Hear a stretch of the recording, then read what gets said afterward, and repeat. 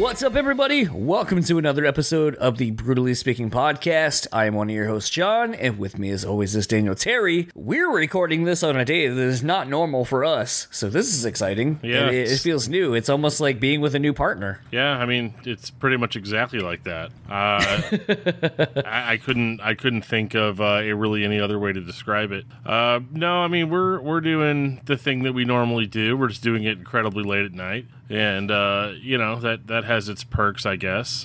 Very deep conversations. We just had a amazing conversation about Fleetwood Mac and the future of rock and, all that stuff that you guys do not get to hear. So. No. This episode's guest is, we're returning Spencer from Periphery. To talk about his quote-unquote solo project, King Mothership, with his bandmate Ty Wright, who plays bass. Maybe you remember him from his time in Slaves. We kind of hit at that a little bit in the beginning of the chat. This was kind of fun. Dan, more so me, I was pretty drunk when we did this. I mean, I was getting there, that's for sure. But yeah, this was a conversation that we had, for sure. I'm not even being vague. It's just John and I were very on brand during this one. Yeah, this was right before my wife, one of our good friends, and another friend of mine went to Atlanta. So we were just kind of in pre-celebration mode. I cut it out of the conversation of what was recording, but basically Dan saw me get shots fed to me, which kind of is a great representation of why at times I'm trying to force jokes in this. Yeah. I edited this to be a little bit more concise and to the point. I left a couple of my bad joke ideas in just because it led to some funny tangents and so forth, but this is a lot of fun. I think this is one of those quintessential, like, when you think of kind of what we are, what we like to do, this is it. Like, this is us talking with a narrative in mind, which is about the new King Mothership record, which at the time hadn't been out. People hadn't heard it, and we were one of the few press outlets that had kind of gotten to hear it, and we got to talk to Ty and Spencer, and just had a fucking good time talking to them, and I really enjoyed this, and I also really enjoyed the fact that Dan was kind of drinking, like Ty and Spencer were drinking, so like, it was a late night conversation, just like the four of us having a good fucking time, and I like these. I like these when we all when it's more loose, because nothing is more lame kind of than when you do some of these and it's a little bit pretentious, like, here's the record, here's what we're talking about, yeah, here's the things we did, and all that kind of shit, and it's kind of loose, like, we're getting ready to drop an episode with Michael from Dark Tranquillity. Oh, yeah.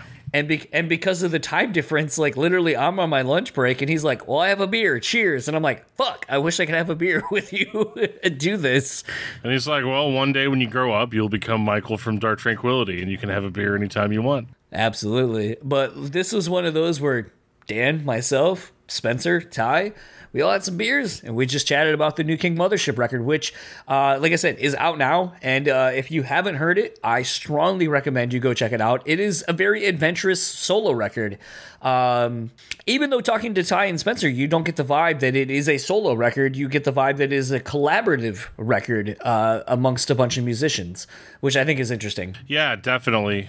Some great poop talk on there too. But yeah, it was a very interesting record. I remember you kind of being like, hey, before the chat tonight, maybe you should listen to this a couple times. And I was like, all right. And I really went into it not knowing what to expect at all. And actually kind of ended up enjoying myself more than I thought that I would, because I kind of expected it to be kind of more like Periphery, and it could not have been more different. So that's how you scratch those creative itches whenever they don't fit into like your main gig. Yeah, I mean, this is one of those where sometimes we talk to some band people and this is the quote-unquote side project or a solo project or whatever. It's basically not the main entity that they're known for. And when you listen to it, you're kind of like,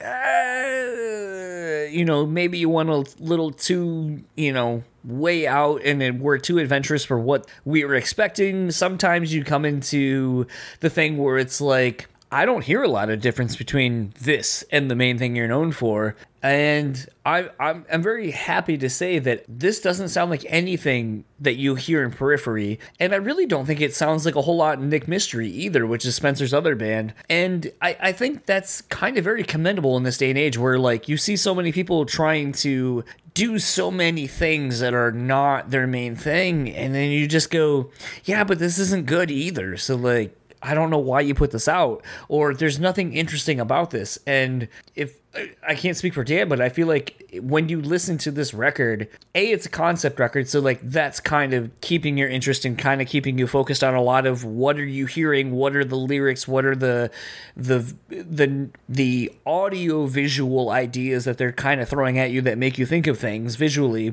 But it's just really adventurous, and it's a breath of fresh air. Like I said, like, you know, and we talk about this in the chat too, but it's like this would have been so easy for Spencer to just put out some kind of progressive rock thing, like a progressive rock opera, and basically been like, yeah, this is going to be for the fans of Periphery. It's not too far out of the wheelhouse of what we do, and we're catering to those fans. But I think the fact that it doesn't sound like anything like that, I think is really good, and it's really adventurous, because I can see some Periphery fans going like, it's not technical enough, I don't like it. Yeah, even though it kind of is in its own way. It's a different kind of technical. But, I think it's really something you can't go into with any preconceived notions. It's not safe at all for them, you know, to put out a record like this. And, you know, as the kind of metalhead person that is usually like, yeah, you guys really took a real big left turn here. They definitely took a big left turn, but it wasn't into a bad part of town. No, I'm definitely excited to see where this goes. If there will be more King Mothership, especially now that there is, not saying there wasn't a solidified band throughout the whole process, but with the fact that this basically started with music that sat on Spencer's old laptop and then became what you hear, I am interested to hear what would happen if there's more of a collaborative effort as a full band now of what King Mothership is. And that's kind of the interesting thing about this band too, is it's Spencer's solo record, but it also has band members, you know, Matt on drums, Ty on bass, and all that kind of stuff. And it just makes me wonder, like, what will we get from the next record? Will we see an even more adventurous record, because everyone kind of knows what this band is and what it's supposed to be? And that's always interesting. It almost, to me, and I know, like, this is definitely low-hanging fruit as far as a comparison, but this almost feels like Mr. Bungle to me. Like, this feels like it could be a Mr. Bungle kind of band where it's like, it is what it is, but what it is can be absolutely anything that they want it to be. And that's pretty fucking exciting to me, I think. Yeah, I mean, if you take a project and you just make it into your own personal sandbox, you know what I mean? That's pretty much what they've done here, unless the next record sounds just like this one. In which case, then it's like, okay, now we have rules established.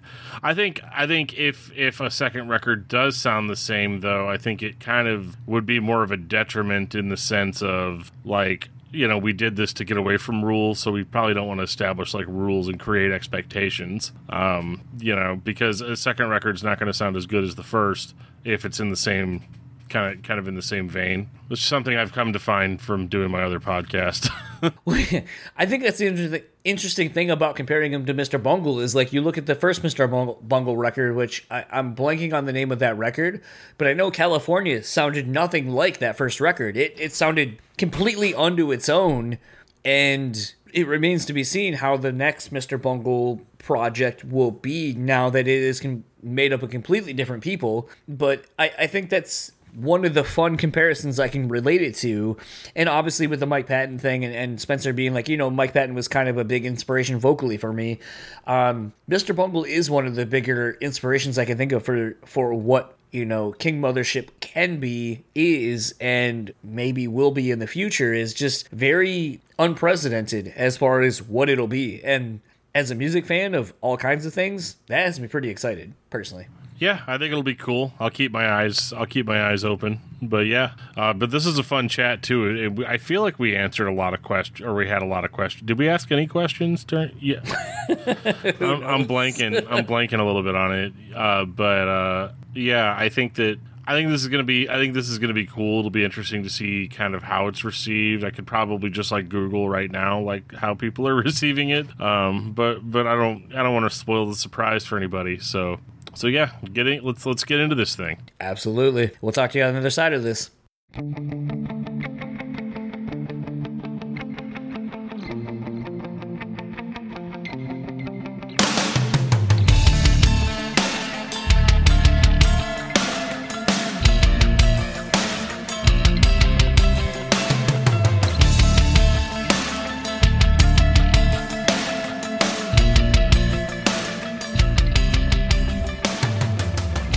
Hey, what's going on, man? How you doing, man? Good, how are you? Good. Sorry, just chugging down a shitty tasting protein shake right now. Well, Nice. I guess I don't even want to tell you what I have in front of me that I'll be chugging down. Yeah, we were gonna run to the store to grab some beers before this, but we just didn't have time. I just did the same. I grabbed some beef jerky. I mean, this is from my fridge, but I have a nice blueberry pancake stout, milkshake stout. I have in this guy, my Ecto Slimer Green guy, I have a 12-year Johnny Walker and some Coke. Nice. And then my wife, because we're going to Atlanta in like 2 days, so we're pre-celebrating for our trip. I have a like Johnny Vegas type shot in this thing. Atlanta is tight. I'm still looking forward to it, and I'm really looking forward to chatting with you guys. Spencer, if you remember, you guys, we did a chat in Detroit on that Periphery Dance Gavin Dance tour, and you left me on your bus so you guys could go do a Pokemon run, and I was like, You remember that I cut it short because there was a legendary down the street. My whole band was going to get it. I was like, dude, I gotta go. I felt bad, but it was worth it. But so what's funny is like I have so many friends who tour, and like I was texting like some of my friends, and I'm like, isn't there like a generic code on this bus so I could just like get off the bus and lock it for them? And they're like, no one got back to me. And then as soon as I was done, you guys came back and locked the bus or whatever. They're like, yeah, if you're ever on this bus or you're ever on a bus like this is the generic code. It locks the bus behind you. And I was like, good to know, because I felt so fucking awkward being on your bus where I was like, there's literally nobody. There's a dollar bill crumpled in like the seat where Mark was sitting, and like I almost just want to like put it on a table so like he doesn't lose it, but like I feel like that's awkward. Yeah, I can't remember, dude. It's been so long since I've been on a bus already, since nobody's touring this year. I can't remember what that code is. It was so funny, like so many of my touring friends were like, I would never let that happen. Like, you would be off that bus as soon as that interview was over. And I was like, I just sat there like a good boy, and I was like, are you guys done with your Pokemon? Can I leave now? I don't have anything of value on the bus, especially during the day. Like, there's sweaty towels from showering and like dirty laundry and shit. Like, it's not like we keep like a bunch of money on there or anything. So yeah, I looked. I didn't find anything. And it is Ty, correct? That's how you pronounce your name? It is. Oh yeah, and we wanted to set the record straight right off the bat. Ty used to be in Vices, but because he was playing Slaves. Or sorry, yeah, no. I was like Slaves, I think. Yeah, sorry. No, he actually has a side project right now called Vices, which is why I said that. But he was in Slaves, but he drummed for it. But everybody thinks he was the bass player just because he's playing bass for This band. King Mothership. But he was actually the drummer of Slave. Well, yeah, you have to pick an instrument. That's the only instrument that you can ever play for the rest of your life. That's how it works, right? Yeah. We have the pleasure of talking to Spencer and Ty of King Mothership, whose record doesn't come out as of when we're recording this for a month and a half, I believe. We're from the release date. October 2nd. Yeah, a second or third. I can never remember. It's one of the two. Whatever the Friday is, I'm sure that's when it's coming out, because that's the weird thing now. We put records out on Friday, so you can party and have fun with it. That still feels weird to me. Like, I always remember it coming out on Tuesday. Yeah, it's like Tuesday. Yes. Yeah. No, it's Friday. How long? It's been Friday for years now, but it still feels like it just changed to me. Yeah. Well, I mean, when you're like in your mid-30s like we are, and you're like, okay, so for the last 20 years, records came out on Fridays. Even if it's been 5 years, you're still like, that's still fucking weird that records come out on Fridays. It will always be Tuesdays to me. New release Tuesday, Best Buy. You can get any CD you want for $7.99. Dude, that's right. I went there every week to get the new records. Target. Absolutely. Yep. Kind of getting right into the record, something I'm going to say I feel a lot more comfortable talking to you, Spencer, on this one because it's not Periphery and you don't have fans who are so diehard and know everything about you and this band that I feel like, okay, for once I'm a little bit ahead of the curve and people can't talk shit about me for not asking this or this question. So this is going to be a lot more fun and loose on my end. But yeah, because only we've heard it. Yes. You know? That's true, yeah. Yeah, Periphery fans are very diehard. They will go for the throat if you're wrong about anything. Yeah. I will say, thankfully, everybody has been relatively nice about our chat and saying, like, it's great to hear other questions that we don't hear. And I'm like, thank God, because I was, like, ready to shit my pants the whole time, being like, everyone's going to hate this. But all that aside, something that really stood out to me about this, and you know, in our past chat, kind of talking about Nick Mystery, is I feel like there's kind of some Danny Elfman vibes going on with some of the theatrical elements on this record. And I know while this is kind of a concept record, I wanted to know, are you guys planning on making, and this might be a weird reference, like a Moonwalker or a mini movie kind of to marry the audio and the narrative to a visual medium at all? Like, because this feels like a very visual, audio-visual medium to me. Like, it feels like it needs to have an accompaniment. I mean, that would be the dream, obviously. Like, I think there's a really cool story to be told within this whole thing that could be fleshed out if we did something like that. But it's obviously, you know, it's a money thing. I mean, if you want to give me some investors, dude, I'll do it. I believe 3 Dot is your investors, correct? Yeah, not stuff like that for the music part for sure. But I want stop motion. Yeah, exactly. It's gonna get really expensive with stop motion. Peter Gabriel Sledgehammer video. Yeah, exactly. Style like that. I mean, after hearing it plays almost like a Broadway musical in a certain way. Absolutely. So telling people it's like a weird rock opera. It's like my rock opera that I'm. So Dee Snider is going to be the lead in this? Dee Snider? Is that what you said? Yes, absolutely. Holy shit, no. That's actually not bad. I'm sorry, David Hasselhoff. He was the replacement for Dee Snider back in the day on the Jekyll and Hyde thing, I believe. Oh, yeah. I mean, obviously, yeah, him, for sure. He's the guy. But yeah. It'd be huge in Germany. They love Hasselhoff in Germany. Oh, that's his country. Yeah. Yeah, but like you were talking about Danny Elfman, huge inspiration on me, like ever since I've been a kid. Like I've always just kind of liked that, especially like the Nightmare Before Christmas style stuff that he did. It has this like evil but also like heartwarming sound at the same time. You know, that's definitely been a huge inspiration for me. I'm genuinely now thinking about Dracula's Lament from Forgetting Sarah Marshall. Die. And just like, this would be amazing to do it like that. Oh my god, so good. I think it's hard to like listen to this record and not think of it in a broader sense, whether you're thinking like a play, a musical, whatever, because like I feel like it is split into almost into thirds, almost like a play, like where it's like, here's your first act, your second act, your third act, and some of the music in it kind of accentuates, like here's kind of and I don't want to call it a intermission kind of piece, but it's like the thing that almost like, now here's kind of where we are in the story, and it kind of, you know, is filling you in on what's been happening, and I feel like for a solo record, especially your first, it's just so wild to have you go so adventurous with this, and knowing that a lot of this is 9 years old at this point, and that you were able to cobble together this very progressive, very story-based idea for your first solo record. And it's funny to me to think that, as in the press release that you said, like, it sat on my shitty MacBook, and I'm like, well, if this is what's sitting on your shitty MacBook, like, what do you have sitting on, like, your nice iPhone, or maybe a better MacBook, like, at this point? There's a lot of shit we're tossing around. And we're already working on album 2. Yeah. We're like 3 songs deep into album 2 right now for King Mothership, and it's definitely it feels more like a band now, because you know, me and Ty, and then like obviously Matt doesn't live here in Vegas with us, but we're sending him ideas as we finish them, and you know, he's already getting ready for drums and stuff like that. He's going to have everything ready ahead of time before we even finish writing the record. So it's a lot more cohesive, and yeah, there's a lot of ideas sitting on my new computer. I got rid of that shitty about 6 months ago and never looked back.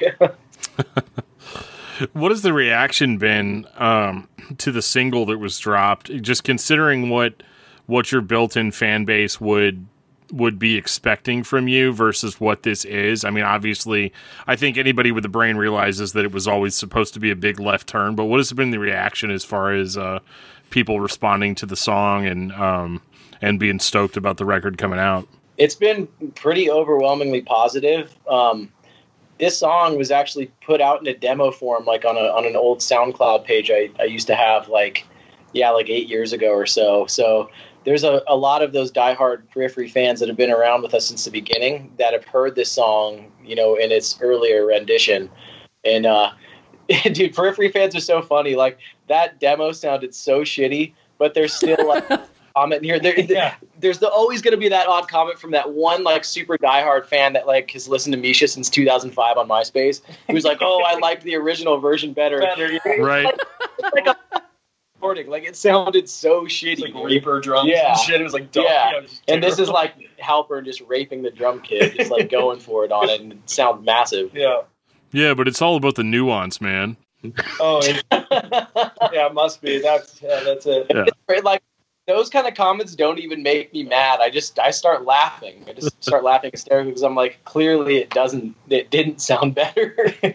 Well, I'm totally that guy, but like I've heard both versions, and I definitely prefer the the modern version, just to save my ears. I bought brand new headphones, and so when I was listening to the record today, I actually got to like really appreciate it in a way that I could not with some of those demos, because I remember hearing some of that stuff whenever it first, whenever you kind of posting stuff here and there, but like, it was shocking to me what it all basically ended up turning into as far as a full scale production. And so John's question about like, man, so where's the visual aspect to this isn't necessarily off base, because it almost seems like it's written with that in mind. Well, maybe I don't know. Like, I think down the road that could definitely be a possibility. We just need to get some investors. Yeah, we just need some money in the money in the till. I mean, I got would 5 on it, dude. Especially right. I got 3 on it. I figured you would have 3 on it, if anything. Yeah. There was always a really cool thing with like I brought it up in our Q&A video, but the Deer Hunter had this kind of a similar, which is obviously a huge inspiration of ours as well. They had a similar idea about doing it with the axe and doing like a 7-act play and like a book written for it. That would be so like a visualized like coffee table book thing is something I thought would be really cool. Does it turn into a coffee table though? We want to know.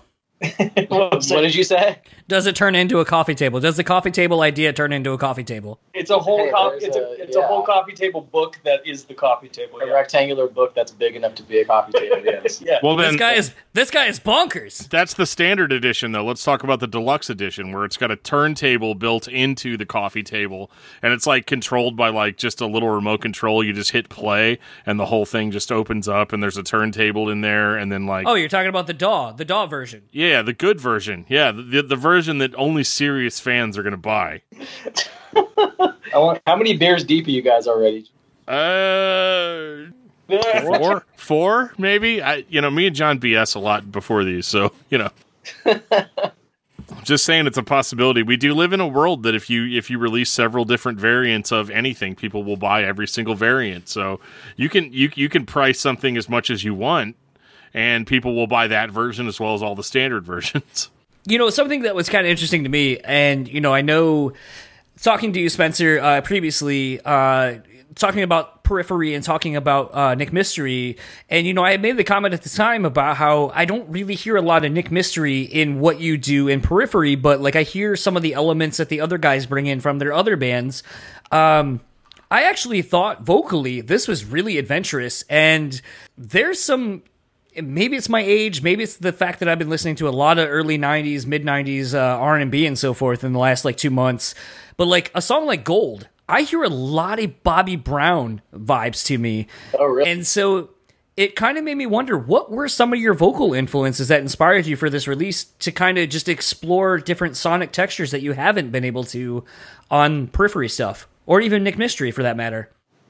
Mike Patton's always been a huge influence on me, and this record, probably knowing that now, if you went back and listened to it with that in mind, you'd be like, oh yeah, it's kind of like Faith No More Worship, all over the place. Because to me, like, I definitely heard that, and there's, like, some songs where you're kind of doing, like, that, like, swing-style vibe on some of the stuff, and, you know, kind of going all over, showcasing your range, but, like, and like I said, Gold was kind of the one where I was like, I get, like, really early, like, Just Leaving New Edition style Bobby Brown vibes, like, where it's, like, really R&B laced, and I feel like that's maybe a part of your voice that maybe you don't use a whole lot in Periphery or anything else, that I was like, this might surprise some people, where they're like, oh, okay, like, dude's got some interesting range that I've not heard before. And also, like, there's just a lot of nuances that are coming through in my voice in this record, because I mixed the vocals just, like, the loudest thing ever right in your face. And a lot with Periphery, like, there's so many guitars and layers and stuff, and, like, certain nuances in my voice can get lost in the mix, so that probably has something to do with it, too. Like, you're hearing every tiny little nuance of my performance, like, right at the front of the recording. By chance, did I actually catch that you were carrying over some of the melodies from, and forgive me because I had most of this in my pocket so I couldn't see the song titles, the first song that starts off the record, I think it's Hope. Yep. I feel like there was some vocal melodies and even musical melodies that were carried throughout the rest of the record all the way to the very ending track. Am I correct in that you're kind of carrying themes throughout the record on those? There's a lot of different themes that you hear early on in the record, and some of them were written for later in the record, and I brought them back to earlier. Like Hope, that the main line of that song, I took that from the chorus of Ego 101, which is like right in the middle of the record, and you know, kind of finagled it to work within the key of that song, and just to give like a nod to that. So it's like it happens right at the beginning of the record, and then when you're about halfway through it, you hear it again, but in a totally different context. There's a lot of that going on throughout the record, a lot of little Easter eggs like that I feel like, you know, people may not pick up on their first time, but like the more and more they listen to it, they'll pick up on stuff like that. So this is going to sound like a pretentious question, and I don't mean it to, but what came first, the story or the music? The music for sure. It was kind of just like a Frankenstein thing we put together. Like, even when I decided, you know, I have enough music to make the record, it was like it still felt kind of disconnected, and I had to, you know, change lyrics here and there to fit parts of the story how I wanted them to flow, and even write new pieces of music. Like I think I wrote like 2 or 3 extra songs after we decided to actually finish the record, just to piece the story together and make it feel cohesive. Gotcha. So, and this is one hell of a story. It starts off innocent enough. Dude is wants to just get, you know, wants to be somebody, right? And then we move into darker territory with him wanting to, you know, basically end up making a deal with the devil in order to become a rock star. Becomes a rock star, and then the thing that I was the most shocked about, and not really shocked because, you know, I listen to Cannibal Corpse, but you know, suddenly bodies start dropping, but the music stays happy, and there's this really fun disjointed quality to it. And so I guess my question out of all of those statements that I just made, it would be like, you know, I guess what was your inspiration for wanting to write a story like this to give it a darker kind of a darker twist, and maybe play off of people's emotions, because the songs make me feel one way, but when I listen to the lyrics, I feel a completely different way. Totally. And one movie that's a musical that I always loved that had that was definitely an inspiration was like Sweeney Todd. Like there are moments where it's like one of the most gory movies ever, but there are parts of it where it's like, dude, what you're seeing right now in the music does not line up. Yeah. And I kind of wanted to do that with the music, you know, make it very playful, and like if you didn't know what was happening, like it could very easily slide by you what's actually going on in the story. Yeah.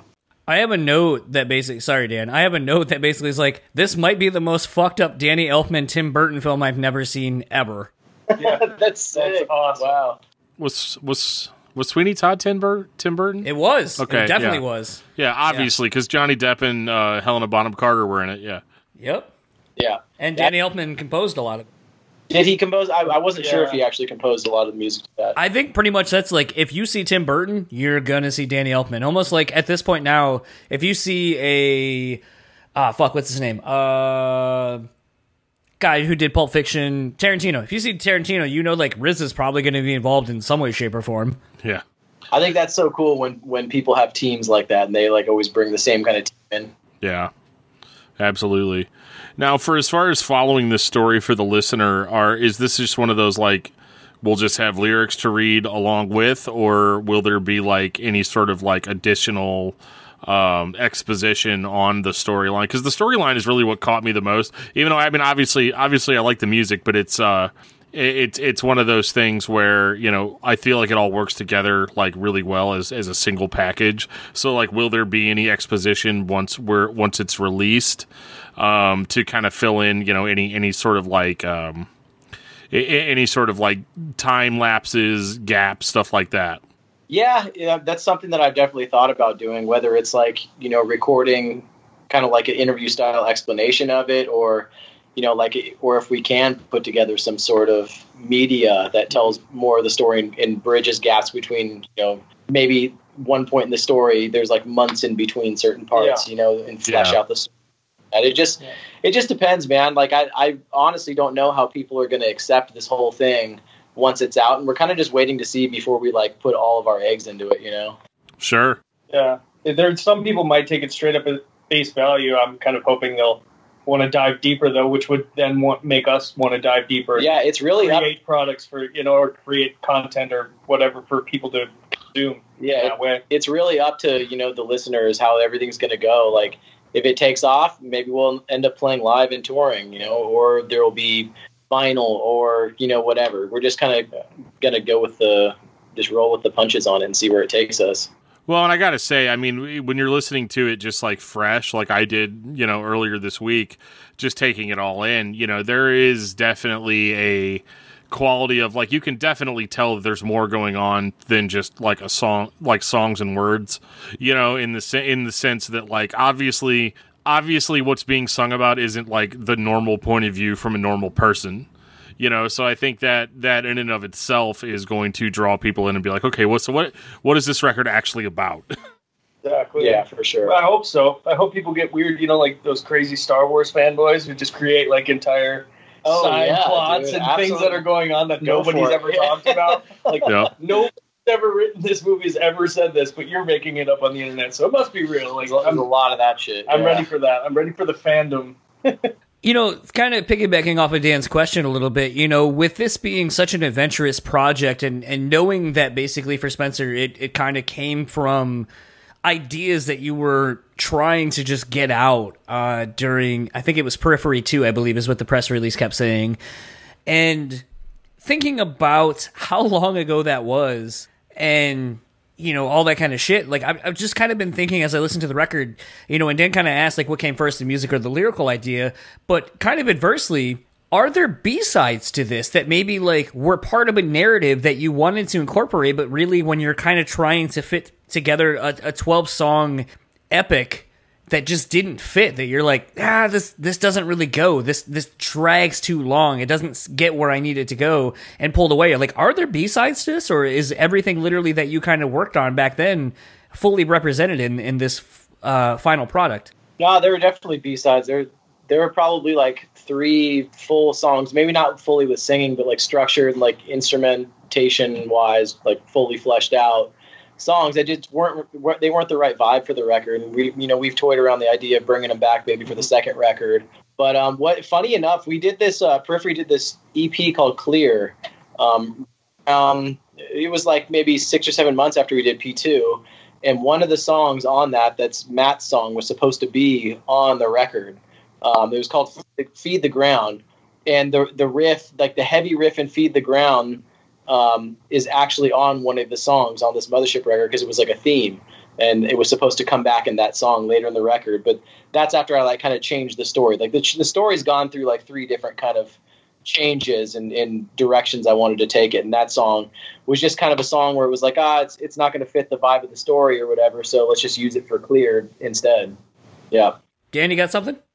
Yeah, so like, you know, in the creation of this, I know that really, you know, the idea was to make it like not like Periphery, you know, and I think, and I do, you know, there obviously are a few heavy parts kind of thrown in there, and I feel like Cosmic Meltdown makes the most sense as far as being the first 5 minutes long single, but like, were the heavier moments in that, because I didn't get a whole lot of heavy after that.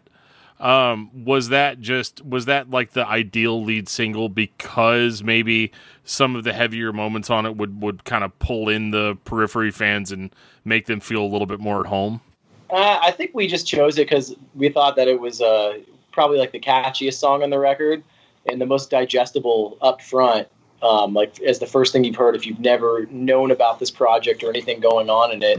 And it also is kind of gives like an overview of what's going to happen in the story, and like gives that intro to the main character. It's like a pretty clear synopsis of the whole record as a sound and as like a kind of a concept, like encapsulates poppy and catchy, and then really dark and metally, and then kind of like a resolution. It's kind of like the whole record at one time. It is, yeah. It definitely has elements from my thing. Yeah, and it has some piss and shit talk right off the gate. Which I was I was not expecting it, and I actually almost spit my coffee out because I was at work when I heard it for the first time, and I was like, "Oh man, like this is for real. Like I'm in this now. Like I'm fully in now." Nobody else has ever used the lyrics "shit stain on his ass." Yeah, that's I don't. One of a kind. I'll send you in the mail 8 points for originality. That's awesome. I look forward to getting it. Yes. All right. I feel like that's kind of something that can't be understated enough. Is I feel like lyrically, all bets are off with this. Like, I know obviously it's following a concept, it's following a story that you kind of have to tell a narrative, but I feel like there's just a sense of like fun throughout the whole record. And I'm not saying Periphery isn't that. But I think Periphery is fun if you're a musician nerd and you're like, I mean, granted, I went and saw you on that tour with Dance Gavin Dance, and I saw a lot of arms folded dudes staring at the instrumentation of it and being like, yeah, I like that. That's about how they play that, and it sounds like the record. But I feel like this, like I feel like could appeal to me on Discography. Yeah, it's not angry metalhead dude who's like sitting there with his arms crossed, waiting like the impress me, bro. This is not metal. Yeah, I couldn't help but just feel like this is a fun record and something that. Like I said, it's not that Periphery isn't good, it's not fun, but I feel like this just tackles a completely different sonic territory than you have, even with Nick Mystery or with Periphery, and I feel like it showcases a more fun side of you and Matt even, and everybody really that's involved in this, that maybe is missing from progressive metal or progressive rock or whatever, where everything's so fucking serious, and I personally really dug that. Like, that was something upon the first listen to this record, I was like, this is fun. I like it. It's like more progressive metal Panic at the Disco at times. And I fucking dig that, where it's like, it's got catchy hooks, it's got catchy choruses, but it's also got, riffs and shit. And I don't know, like, I'm just really interested for people to hear the whole thing and to see what people think of this. How do you think people are going to react to this record? I don't know, man. And I never really thought about that. It was just always kind of just like a true representation of my sound and like my creativity, the way I create music. And that's the thing I started to realize over there is it was like, wow, it's almost like, it's like a very cathartic thing for me, just like getting out how I actually want to write and like having fun with it and viewing it like, like a play and also like, you talking about the playful aspect of the lyrics and stuff. I think taking 8 years on it really, it lent itself to that just naturally because, I wasn't in one period of time writing wise for the whole record. It was like, okay, I'll work on these couple songs for a few months, take a year off, work on these songs for a few months, and I'm in a different headspace for different sections of the record, throughout the past 8 years. Out of curiosity, did that actually lead to a little bit of, I don't want to say issues, but did that lead to some kind of conflict with creating continuity, with the fact that you're kind of pulling from the past, but you're trying to write in the present? And is it hard to kind of marry those ideas?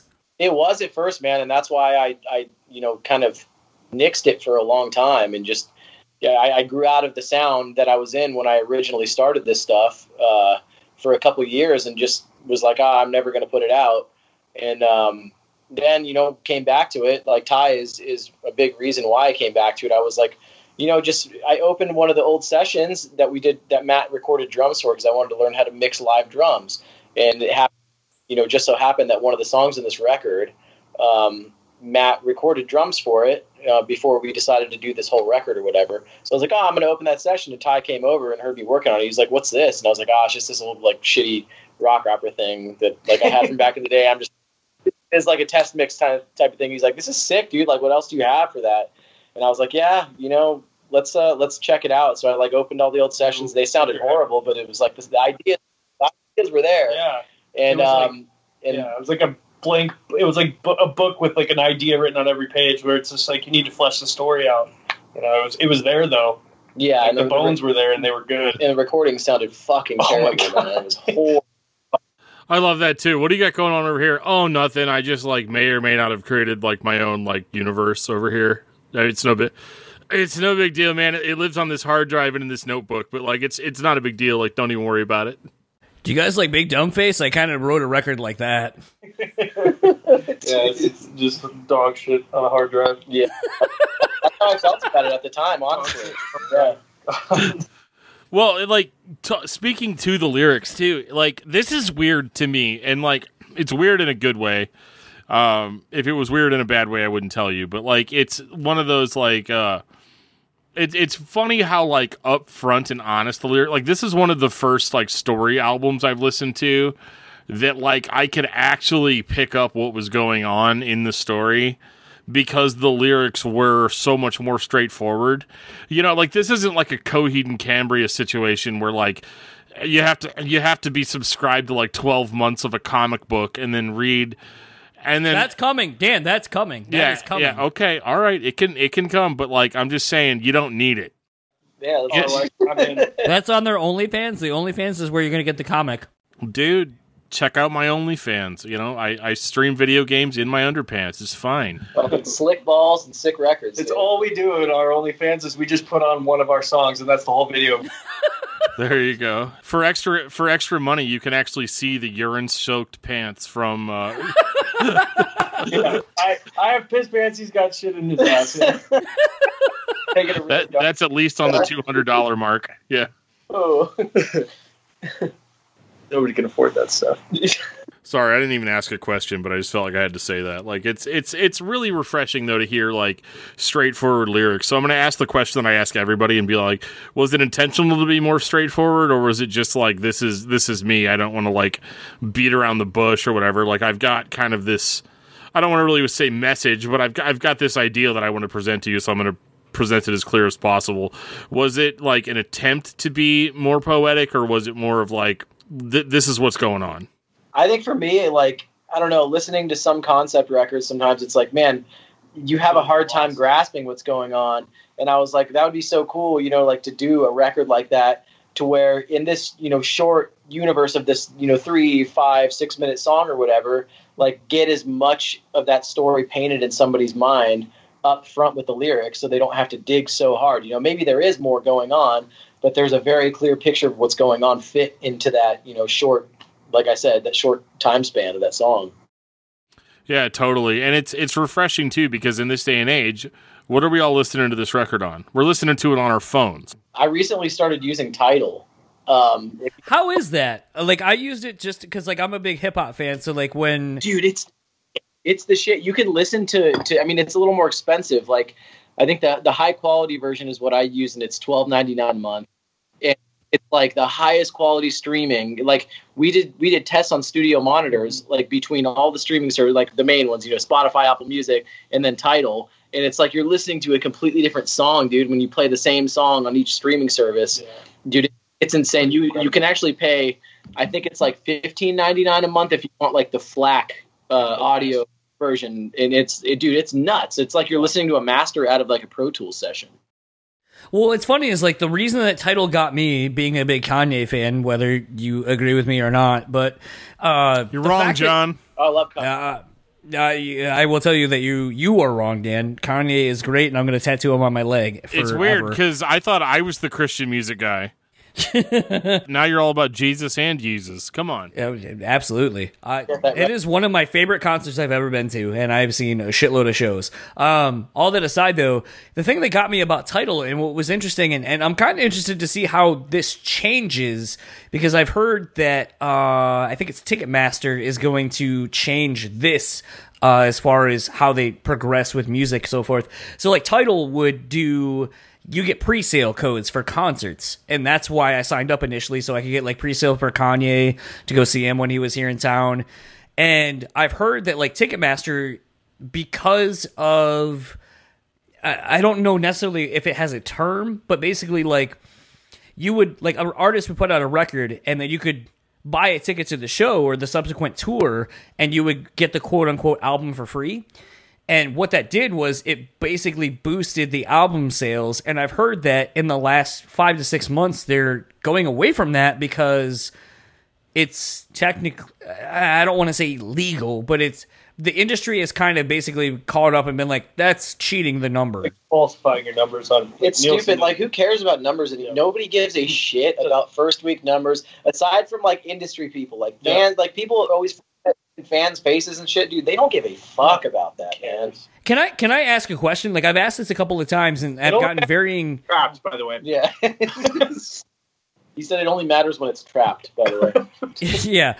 So I've asked this question a handful of times during these COVID times, but you know, as someone who has kind of got a lot of friends in the industry and people who talk about first week numbers and kind of like what you're projecting and, you know, different ways to market and boost your numbers, like something in the early 2000s that we saw a lot of was the here's the album and then like the DVD, and technically that would count toward 2 album sales for every unit because you had 2 discs in the package, and it was a way to inflate your numbers.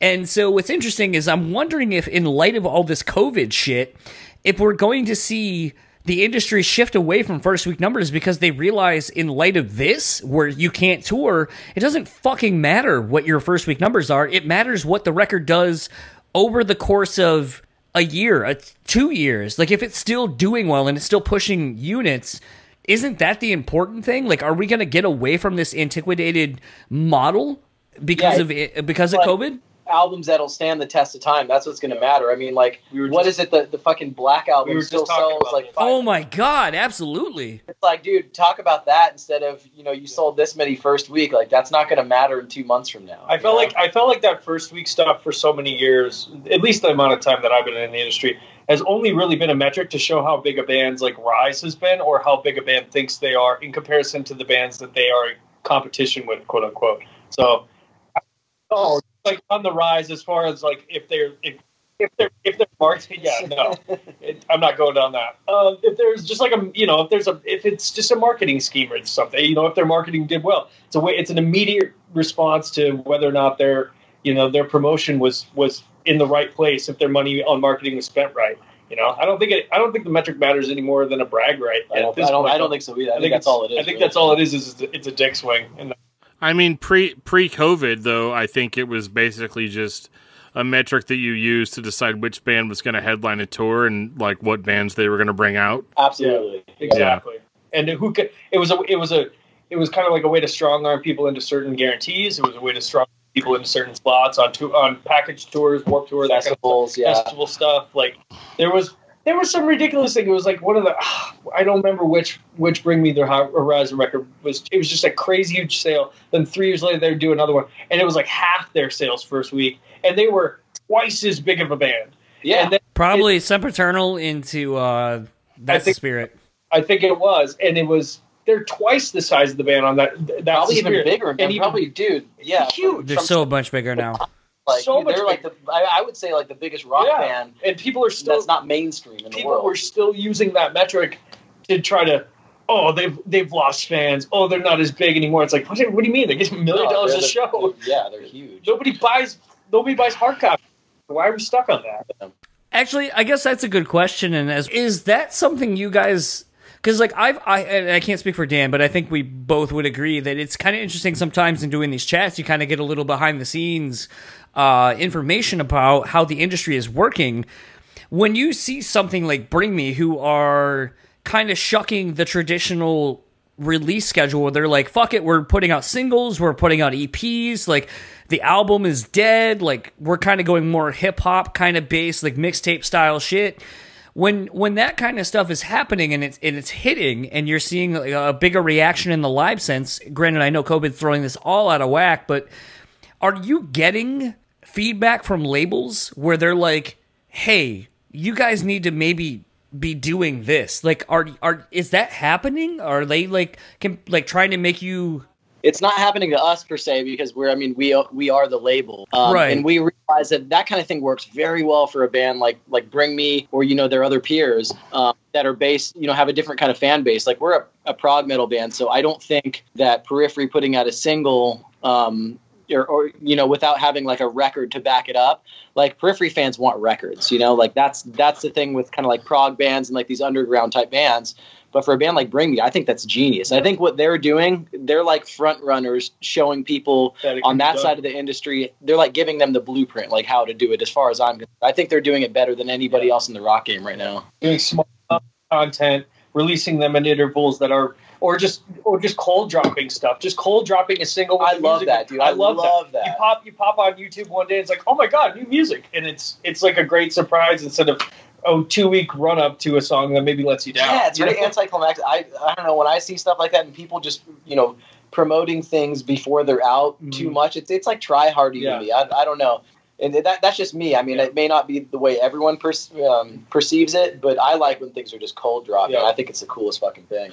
Yeah, like Hum did with their newest record. Like it just came out, and it was like, sweet, I got a new Hum record. I've been waiting, a million years, but like it was fine. And yeah, like I agree with you 100%, because nothing frustrates me more, like as a podcast host. Like I get so many emails every day from people that like, hey, my band just put out their first single, do you want to do an interview? And it's one of those things where it's like, I'm sure your band is great, like, and I'm sure it's, like for real, like I could be passing up on stuff that is like incredible, but like if it's one song, but it's kind of like you have that friend, right? That's writing a book. We all have that friend that's writing a book, and like the frustrating thing about that is that like they've written the prologue to their book, and they want everybody to pre-order the book, and it's one of those things where it's like, okay, well, let me know when the book's finished and you're sending it to people to proofread before you tell me that you have a book written. I think that's a huge problem we have in the music industry. Everybody,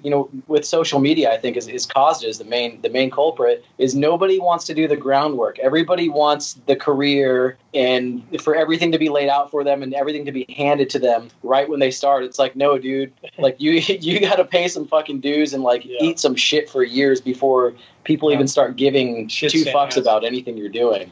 Right. It doesn't matter if you're a great band. Like if you're a great, like if you've got musical talent that nobody else has, but it's just one of those like, yeah, but you need people to actually hear it and be able to build up some sort of organic following.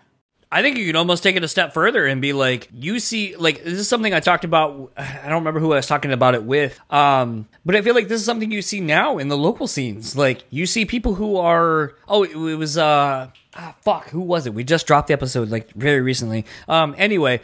Wow, John, you're just big timing people already. It was Michael from Volumes. That's who it was. It was Michael from Volumes.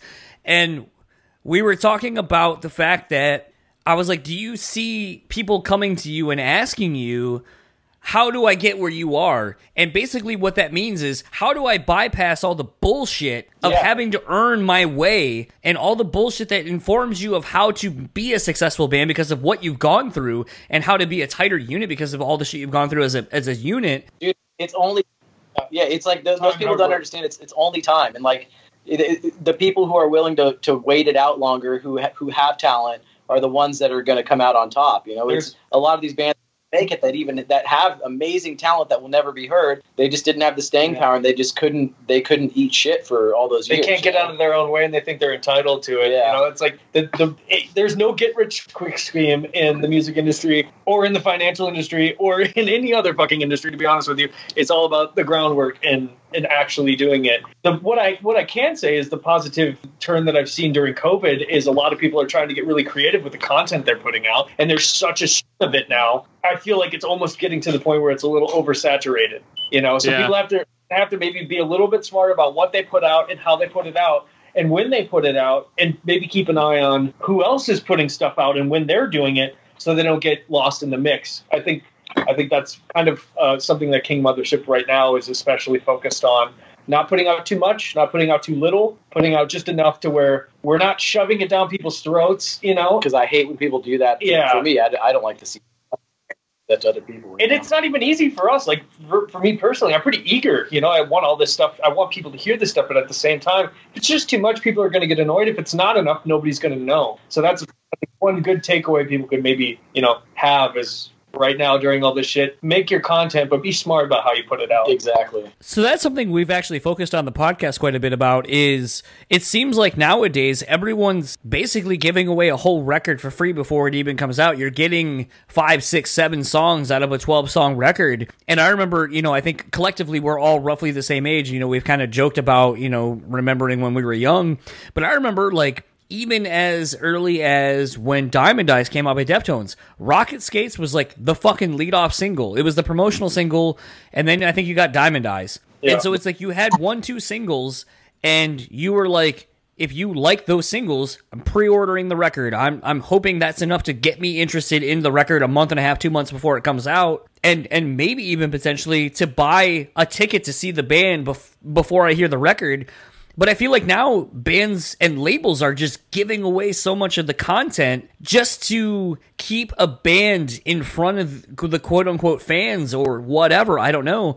So it's been interesting that in all of this, you guys have only released, and correct me if I'm wrong, 1 single, and it seems like you're kind of going off of the old business model where it's like, I hope this is enough to get people interested in pre-ordering the record and following us on the socials and all that kind of stuff. We have some other stuff planned leading up, but we're hardly giving any, like, a fraction of the whole record away. I mean, we're still months out, too, as of when we're recording this, so. What do we have next as far as, can we tell them? There's one song coming out on the 11th. We have Matt's playthroughs, which are coming out next. So we did the single, then we did my playthrough, then we did the Q&A video. Yeah, Matt's got a drum playthrough for Cosmic Meltdown and the next single that comes out. Yep. And then after that, we've got a surprise.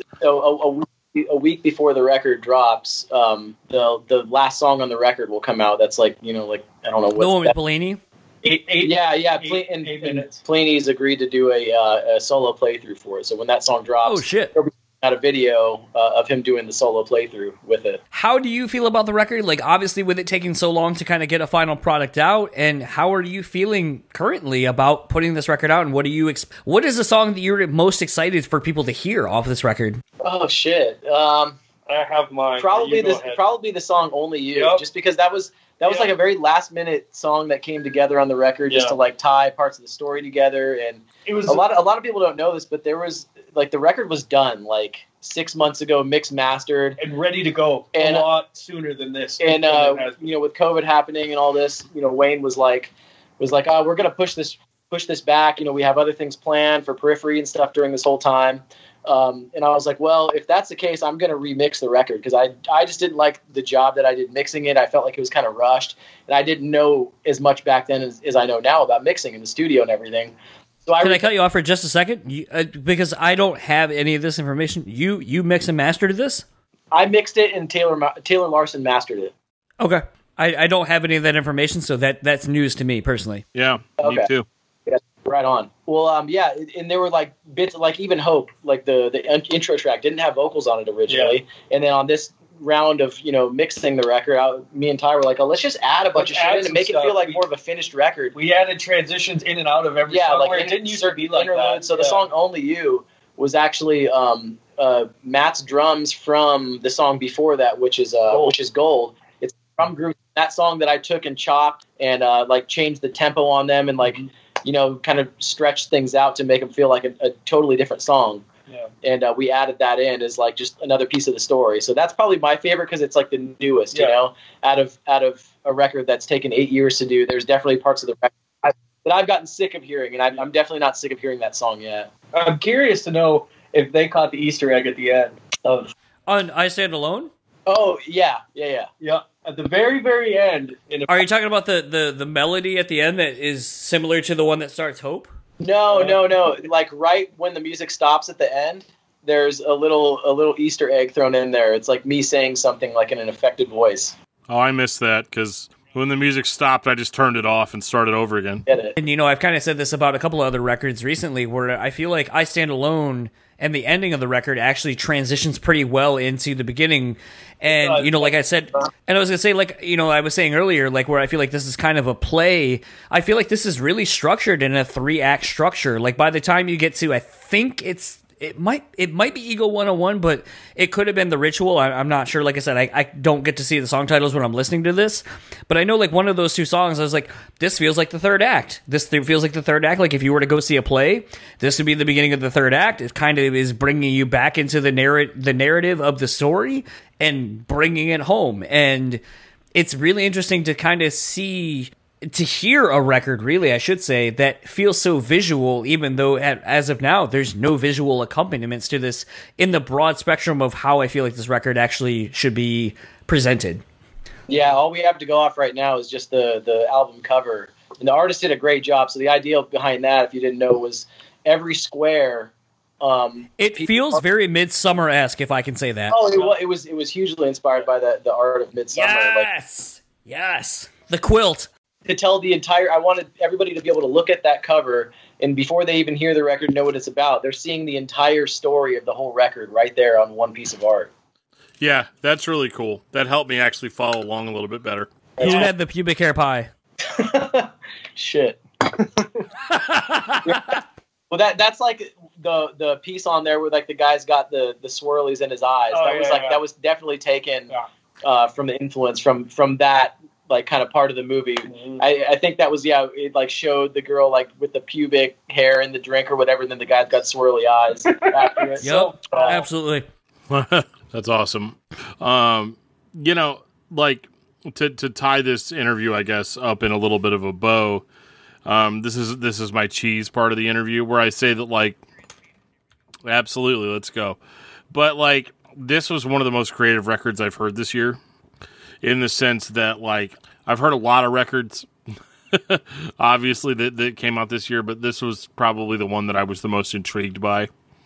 And I guess what I'm trying to say is, good job, guys. You made me think, and I haven't digested it all 100%. And I'm going to totally take advantage of my podcasterness and be able to listen to it before anybody else hears it, so that whenever people make comments on it on Facebook or on YouTube or on whatever social media platform they choose to voice their opinion, I get to be the guy that like adjusts my glasses a little bit and is like, well, guys, actually, it's about this.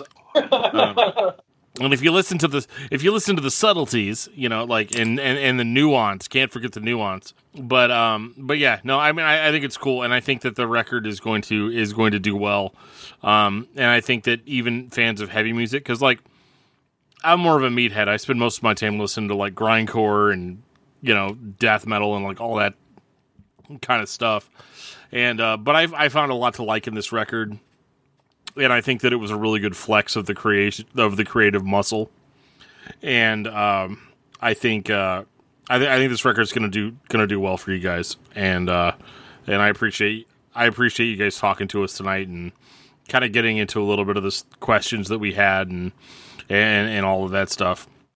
Yeah, that was a blast, man. These were you guys had great questions. Yeah. Like when we do interviews and stuff like that, especially like that we get in Periphery, there's always so much of the same questions, and you guys did a great job of making it fun and just feeling like it's a conversation rather than like an interview or something like that.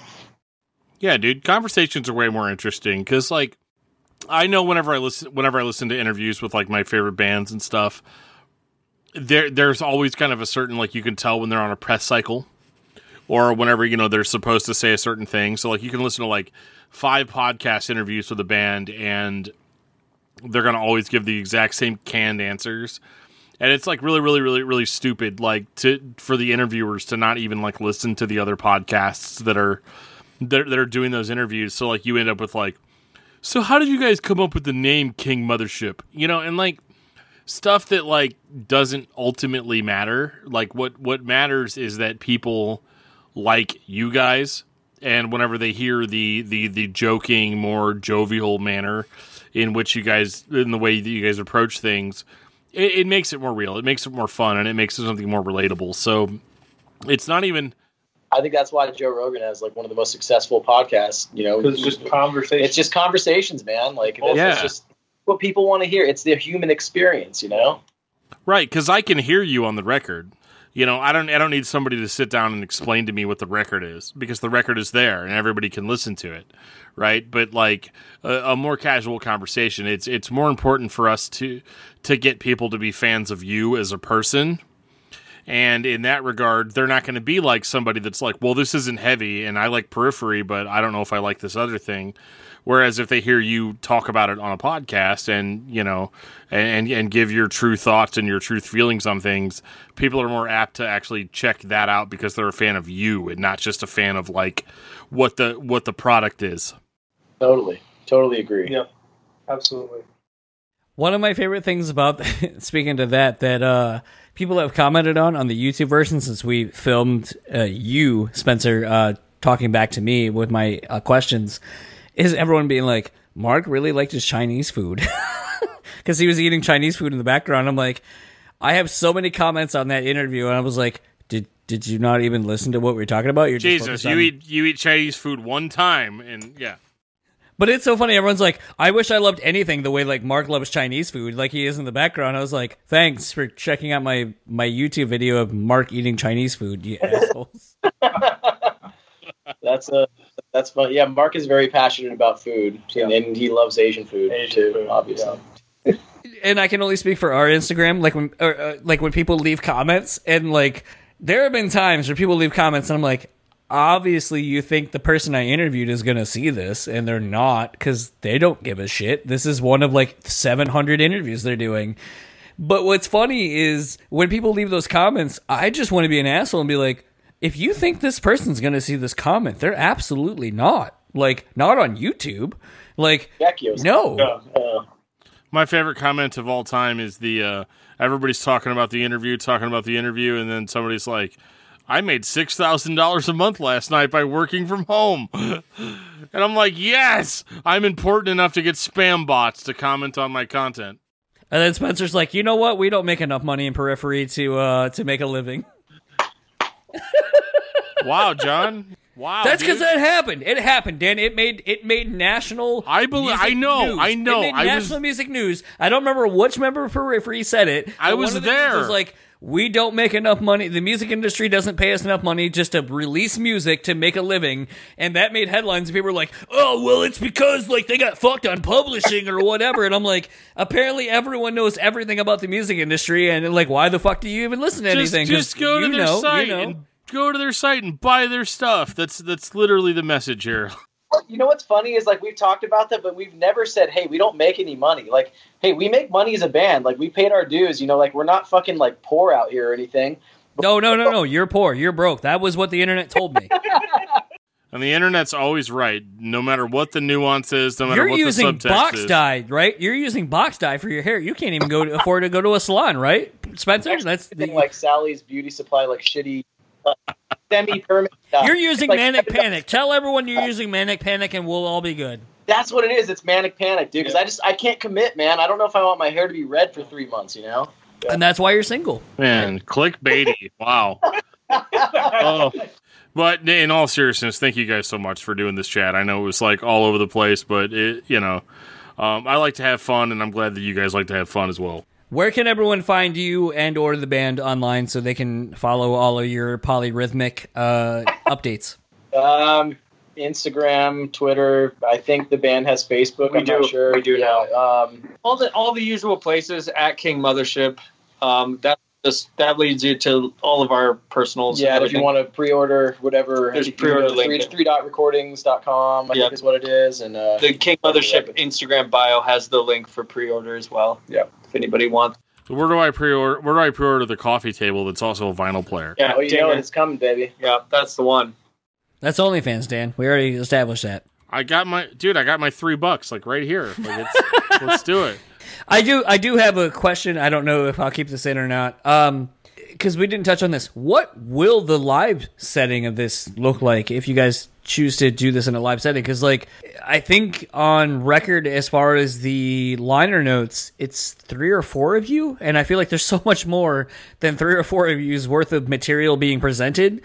Have you started to think about what the live looks like? We'd have like a grand piano on stage and like a sick pianist, because that's like the whole part of the record. But I think I'd rather spend the money on fire breathers and fucking. If there's not clowns juggling chainsaws, It's not clowns juggling chainsaws. I don't want to be there. yeah, absolutely. It's ridiculous. There's no point.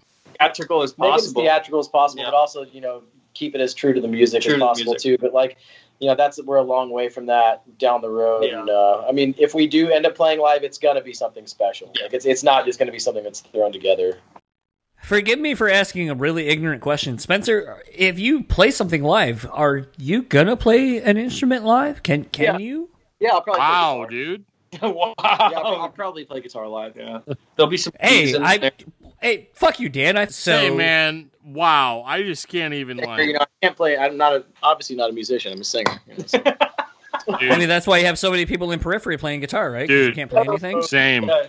Doesn't have 19 fingers. I'm all serious. A lot of people don't know this. I've been playing guitar since I was like 11 years old. I've been playing guitar way longer than I've been singing. So, Dude, that's actually something we have learned so much. Like, most of the people who are like, oh, I didn't know X, Y, or Z could play an instrument. And then they're like, so I'm playing guitar or I'm playing bass on this, and I'm going to like branch out and kind of do both on this record live. Like, talking to Clint Lowry, like, everyone knows Clint's got fucking riffs and he can sing. Yeah.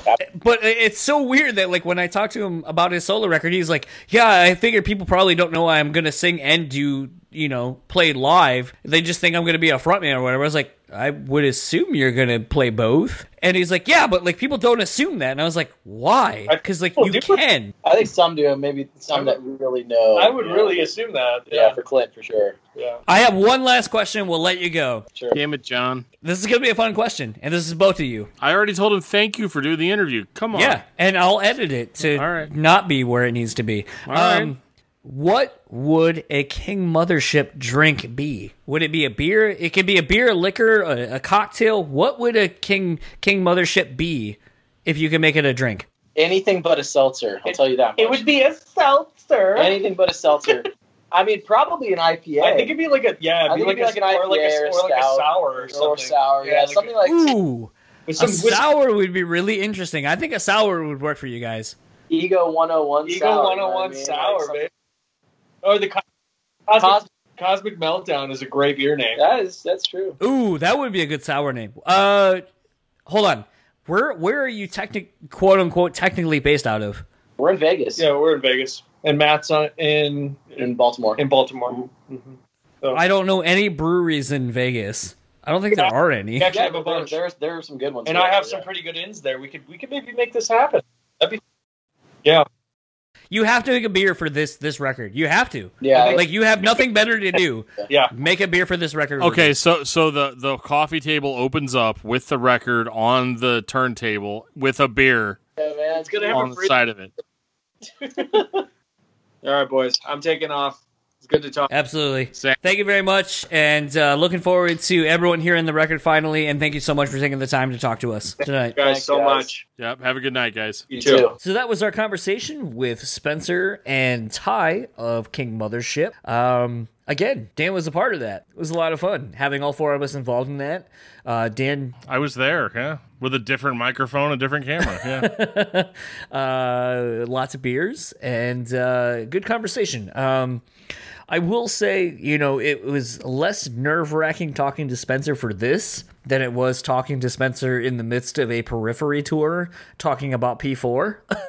Yeah, that was pretty rough for you. I remember you were like freaking out because you're like, I'm gonna screw something up or I'm gonna get some factoid wrong, and then the internet at large is going to murder me. Well, I think that's the thing that like people just don't quite understand about sometimes doing these podcasts is like the responsibility that we have as the people interviewing some of these people that are larger than life for some of their fans.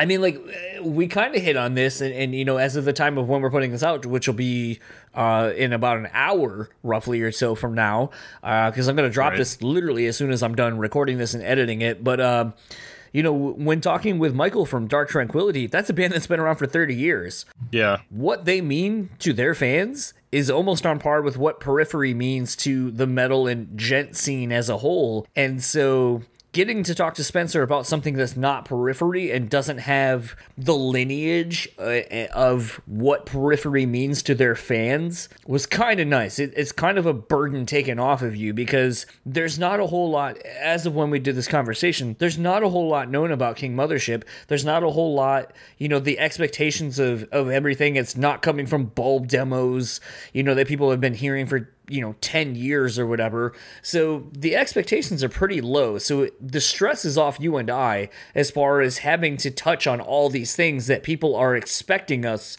to talk about when you're talking to someone of the magnitude of Spencer or Ty, with what they're doing. And to me, that's such a weight off of us, like, to where we can have more fun with this. Like, I had fun talking to Spencer previously, but I had more fun doing this because there wasn't the expectation of, well, there's the excited fandom that knows so much about this project that I have to try to hopefully touch on throughout the time that we have, in addition to asking questions that no one has ever heard over the band's career. And we don't have any of that. And so to me, like I said, the expectation and the burden is just lifted. So all that matters at that point is just having a fun, interesting conversation with the guys. And I think we achieved that in spades, personally. Definitely. And if not, you can always leave us a comment like, was a total mess, or, or whatever it is you want to do, or, tell us something random about Killswitch, because that seems to be usually people's go-to with our stuff. So yeah, it's definitely a thing where I'm glad we had uninterrupted time with Spencer and Ty. I would actually, now that the record's out and now that people have heard it as of now for about 2 weeks almost, as of when we're going to drop this, I would almost like to have them back on and kind of maybe do a track-by-track commentary or something, because I think that'd be fun, especially given the fact that there is a theme and a narrative running throughout the whole record that we kind of slightly touched on, but really didn't get into a whole lot, because like I said, when we recorded this, we were about a month and a half away from this even coming out, and there was only one single for everyone to hear, so we didn't want to get too involved in the minutia of the record. Yeah, well, I'll go buy the beer now. Might as well get ready. I would actually like a King Mothership beer. The way that they kind of described the beer that they were thinking of, if it were to be a beer, would be really good. So I would definitely like one of the King Mothership beers they talked about. Kind of wrapping this up, because this episode was a little over an hour long. If you would like to keep up with the King Mothership dudes, it's very simple. You can go to Facebook, Instagram, Twitter, King Mothership. If you would like to order the record or do anything with the record, 3dotrecordings.com. That is where you can find everything.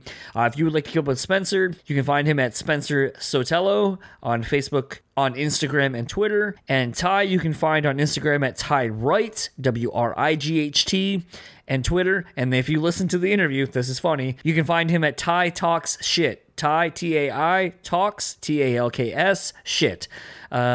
As you kind of heard in the interview there, people go onto his thing and like to basically comment like it's not Ty's thing. So Ty equals me. If you would like to order the record, 3dotrecordings.com. And I'm sure any of those links that we've sent you to or are recommending right now, you will find them. This is a great record, and I'm hoping to see more done with it on all spectrums, in all mediums that they can. But just in the audio version, it's a fucking great record, and I'm looking forward to hearing more. As you heard, there's at least 3 songs that they're working on currently, so hopefully we'll get some more King Mothership sooner than later. And speaking of sooner than later, Dan will tell you where he can be found on the internet. I can be found on Twitter. It's Discuss Metal Dan. You can find me on Facebook, floating around as Daniel Terry. It was a hard name for me to come up with, but I came up with it in a very genius fashion, I think. I just used my name. It's very trend-setting. It's very new. You can find my other podcast, Discography Discussion, at discussmetal.com. And my OnlyFans is currently being built, so if you want to see me piss into a bucket, give me money, and I will do that. And if you would like to keep up with all things this podcast, you can simply find us at brewspeakpod.com. That will have any way you need to connect with the podcast possible. But for some reason, if you haven't looked in the show notes, you haven't gone to brewspeakpod.com, make it simple enough. Brewspeakpod, Facebook, Instagram, Twitter. There's a theme. Check it out. Also want to shout out Pod Bunny Graphics for making all of our graphics for our social media things. Samantha has been doing a great job creating awesome branded content for us, so want to shout her out. And speaking of shouting out the people who support us, sponsors, go to onpointpomade.com. Keep your beard and hair looking on point. I am currently in the process of getting Maddie to do something with us in the next couple of weeks as of when we're recording. Maybe one of our Facebook, YouTube live series that we do on Wednesdays typically. Dude's super nice. He's creating so much stuff, working on the new Memphis Mayfire record, so looking forward to chatting with him, having Dan involved if possible. But On Point Pomade, use our code BSP15, keep your hair and beard looking on point. Holiday season's right around the corner, so you definitely want to make sure your shit's looking good for those photos that you're inevitably going to take. Beanbastardcoffee.com. Get some delicious coffee. They have a brick and mortar. We actually just shared today as we're recording their news feature in the Buffalo Rising newspaper. It's great to see Maruso and everyone over at the Bean Bastard doing so well, going from just a very small DIY coffee making business to now a brick and mortar. You can literally go into their store if you live in the Buffalo, New York area. And to me, that is fucking awesome because, I mean, honestly, it's what we do here. We started a thing, it's growing to what it is, and it's by the support of the people who are loyal and dedicated to what we do and helping us grow, and that is exactly what's happening with the Bean Bastard. So congrats to those dudes. Can't wait to get down to Buffalo and go try some delicious coffee straight from the source. So support a local independent company, especially during these tough times. And lastly but not leastly, rockabilia.com. They have over 500,000 items in their online store. Just about any other band that you can think of that we have had on the show, they fucking have merch from them. Lamb of God candles, Testament gloves, House Kill Switch stuff, House the Show, t-shirts and posters and so forth. Just so much, a plethora of things. And definitely a site that if you like this show, there's got to be something you like. So head on over there, use our code BREW15, save 15% off your total purchase order. Want to support our sponsors for supporting us during all of these times and supporting you and making sure that you guys are taken care of as well. And for the Brutally Speaking podcast, I am John. And I am Dan. And we will talk to you on Wednesday with Joe from Lightworker. Joe and Grayson from Lightworker. All right, so we're doing a double dip on their Lightworker guys. Absolutely. It's no light work. It is not. And we'll see you then.